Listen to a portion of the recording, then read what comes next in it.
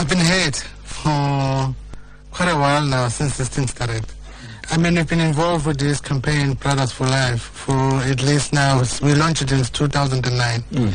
The reason for that was to say, let's stand up as men, and then let's show respect to the women that we live with and the women and our children. And let's treat them as partners. Right. But then gender-based violence shows that 1 in 5 women have experienced physical violence by a partner, so I don't think you've really achieved your objectives.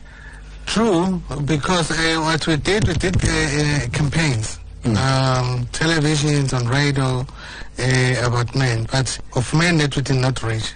Those side of men that we did not reach, the one who live in the rural areas. And specifically from the men that we've spoken to on the streets of Durban, they say, no, we're not like that. We don't do things like that. No, we'd never hit a woman. We'd never rape a woman.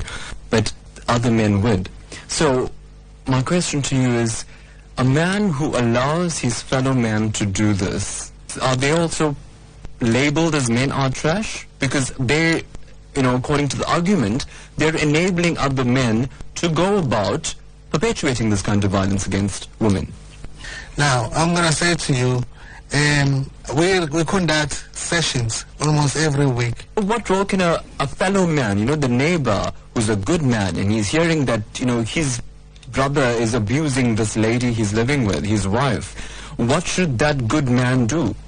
Okay, so that's an ideal situation that we wish to be happening. But people are ignoring those things. I mean, the neighbors ignoring the noise.